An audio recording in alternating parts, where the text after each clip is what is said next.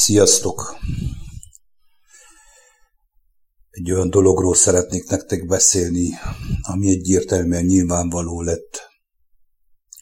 Attól a pillanattól kezdve, hogy Jézus Krisztus eljött ide a földre testben, hogy megmutassa nekünk a utat, az igazságot és az életet, és azóta is így van, hiába is próbáljuk mi emberek körbe magyarázni, vagy akár reggeltől estig tényleg Biblián lóghatunk, olvashassuk, egészen rongyosra olvashassuk az egészet, hogyha nem Isten lelke mutassa meg nekünk a teljes igazságot, ha nem születtünk újjá Jézus Krisztus által Krisztusban, hogy hozzá hasonlóvá legyünk, mondhatunk, amit akarunk, csinálhatunk, amit akarunk, menthetetlené tudunk válni.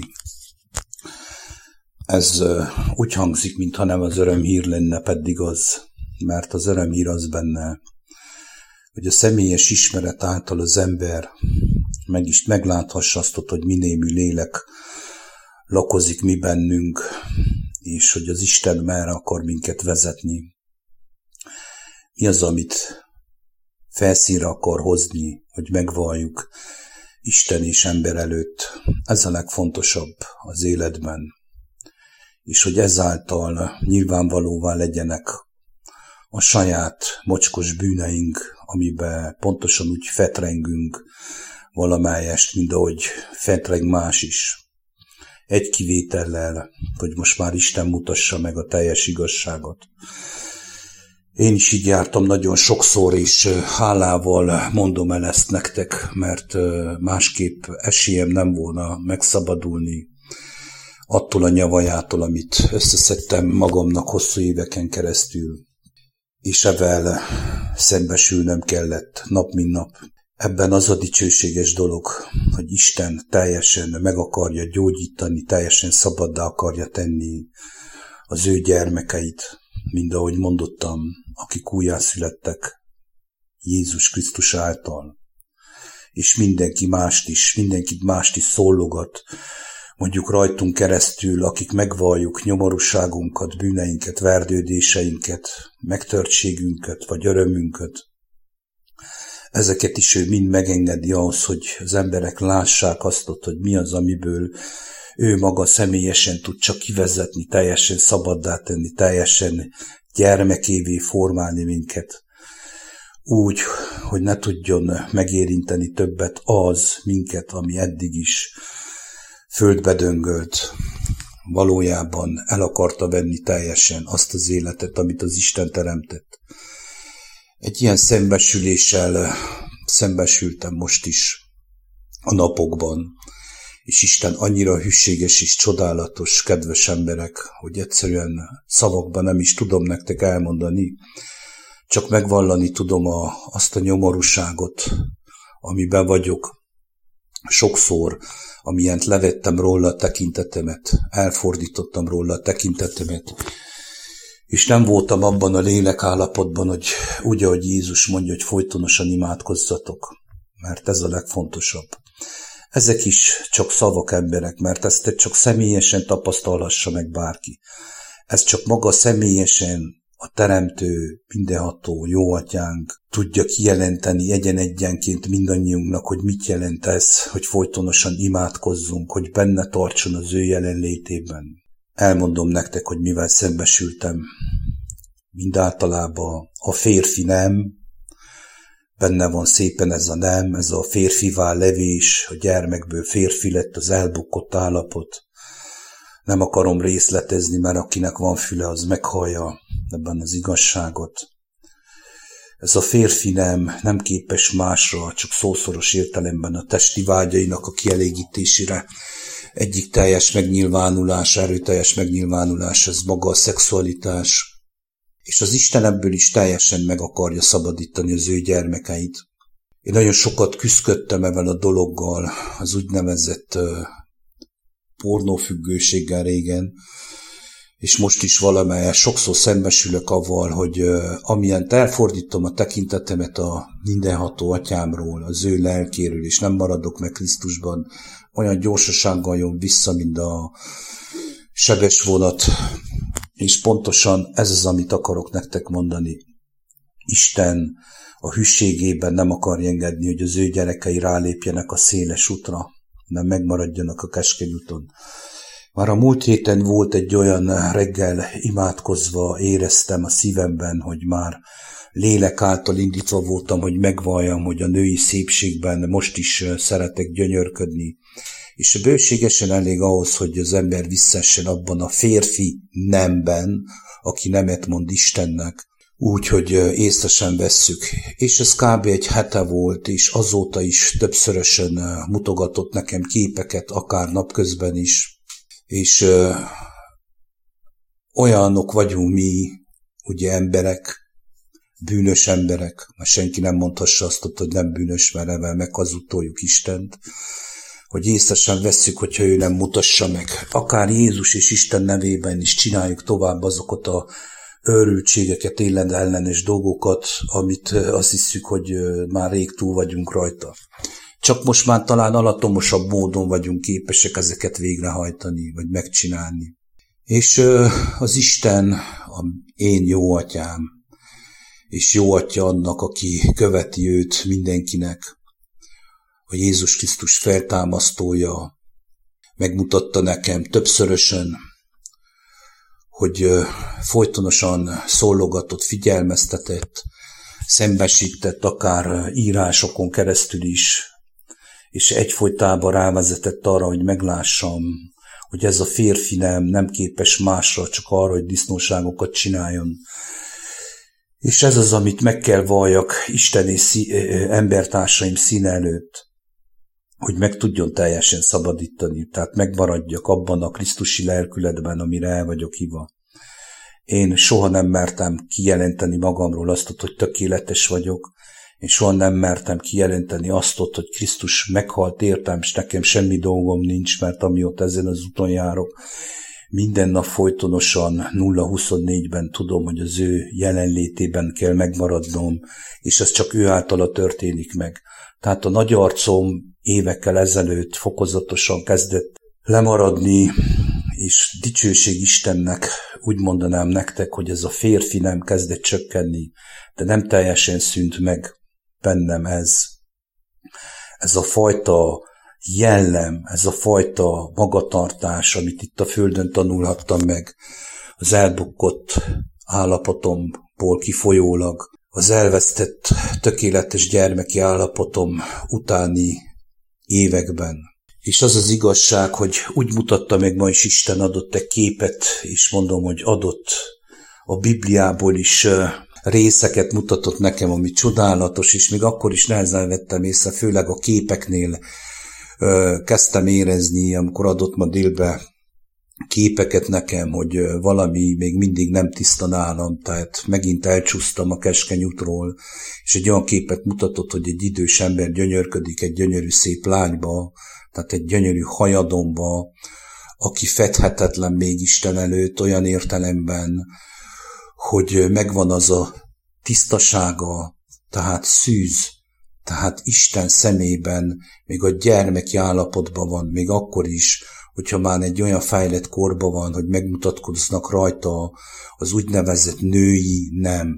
De ez még nem azt jelenti, hogy ő belement már a női nembe, hanem benne van abban az állapotban, amiben Isten gyönyörködik, amiben mi nem úgy gyönyörködünk, a férfi nem, mint az maga a teremtő jó atyánk, hanem úgy gyönyörködünk benne, hogy a testi vágyaink egyből utat nyernek, és valójában magunkévá akarnánk tenni a földkerekség összes ártatlan, tiszta hajadonját, és azt hinnénk magunkról, hogy valójában jó úton járunk.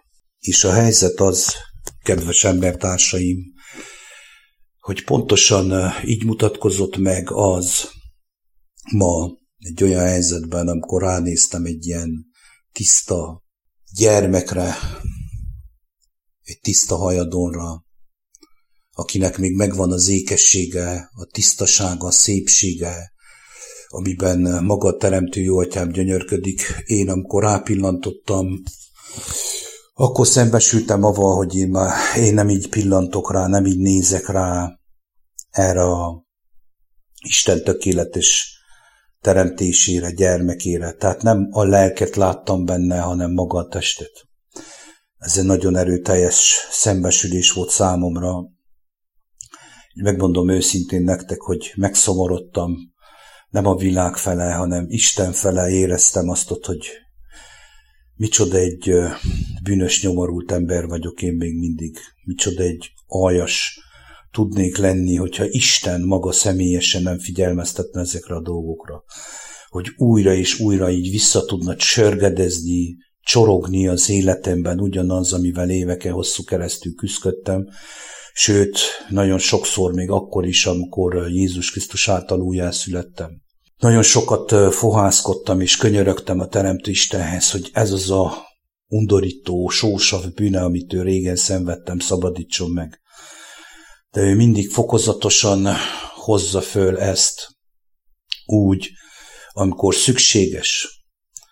Tehát egy részt azt értettem meg, hogy ezáltal én is megláthatom azt, hogy nála nélkül mennyire semmi vagyok. Lehet, hogy ez sok embernek furán hangzik.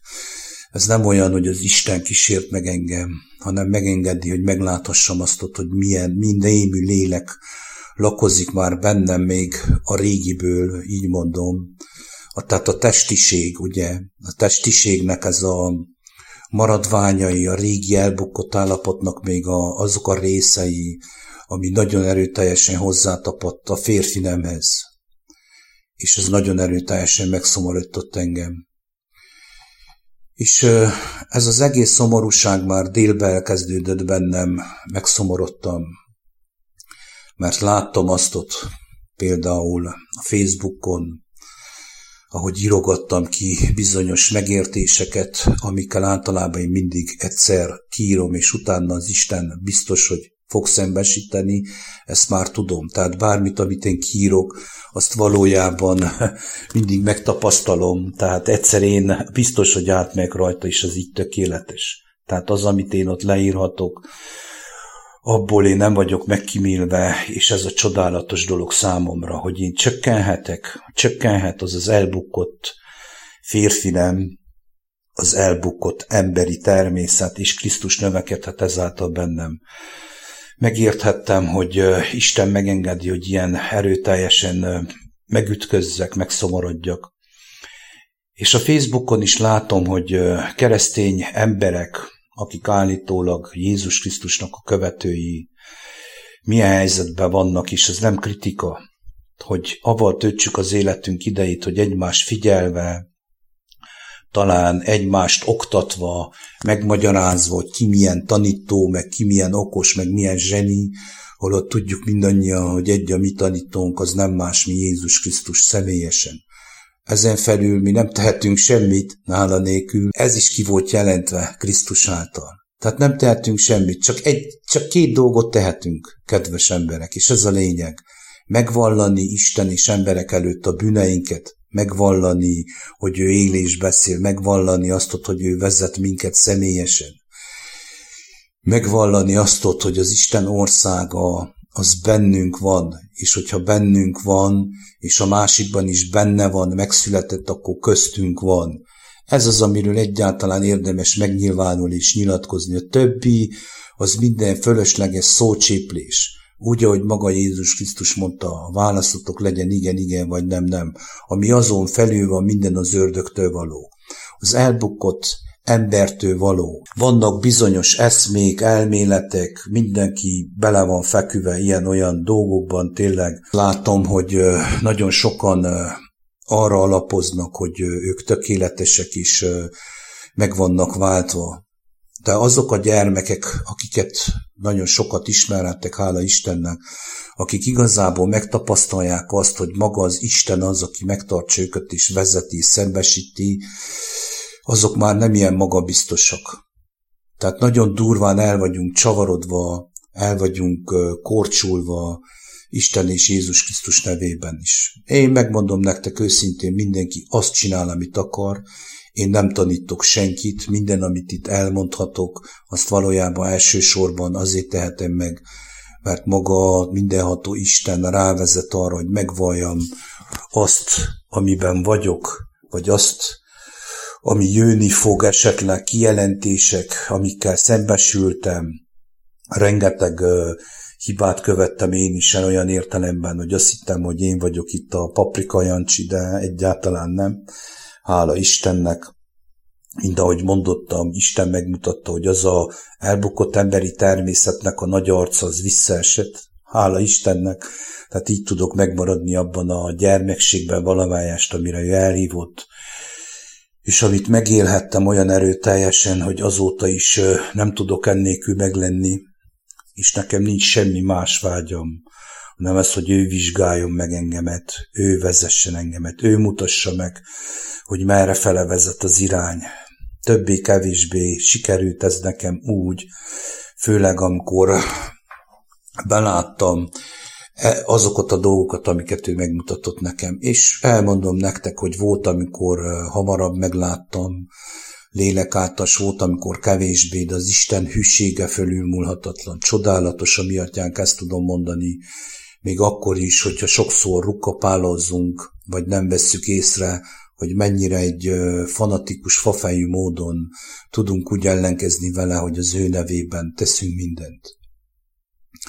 Nincs értelme erről így többet beszélnem. Ezt azért mondottam el nektek, kedves emberek, hogy a lényeg az egészben, amióta ezen az úton járok, kimondottan maga Krisztus személyesen, maga a teremtő jó atyánk személyesen tudja megszabadítani és megmenteni az embert. Senki más, lehet itt csinálni bármit, tényleg be lehet magolni a Bibliát, lehet akármit csinálni, hogyha nem lássa meg az ember lélek által, mert az Isten mindenféleképpen szól hozzánk, mindenféleképpen, a Biblia által és mindenféleképpen, de nem ragadhatunk bele egyben, nem fogunk tudni megmenekülni. Nem fogunk tudni megszabadulni azoktól a nyomorúságoktól, amelyekkel jobb, hogyha most szembesülünk, jobb, hogyha most megtisztulunk Isten kegyelme által. Pont így, ahogy elmondhattam nektek, hogy micsoda szembesülésem volt, hogy én azt hittem magamról, és nagyon sokszor vagyok így, azt gondolom magamról, hogy már pedig én mennyire a keskeny úton vagyok, de közben Isten megmutassa, hogy úgy leléptem róla, mint a húzat. Tehát megmutassa az elbukkott férfi nememet még mindig, az elbukkott állapotomat úgy, hogy ő nem vádol, mint ahogy Jézus elmondta a házasságtörő asszonynak, és egyik kedvenc történetem kezd lenni a János 6-ban, és a múltkor Isten kegyelméből csinálhattam is erről egy videót, hogy a bűn és a bűnösök elengedése. Mivel Isten megmutassa nekünk egyszer, hogy ő hogy engedi el a bűnt, hogy gyógyít meg minket, hogy szembesít, hogy szabadít meg, így azt akarja, hogy mi is hozzá hasonlóvá lévén.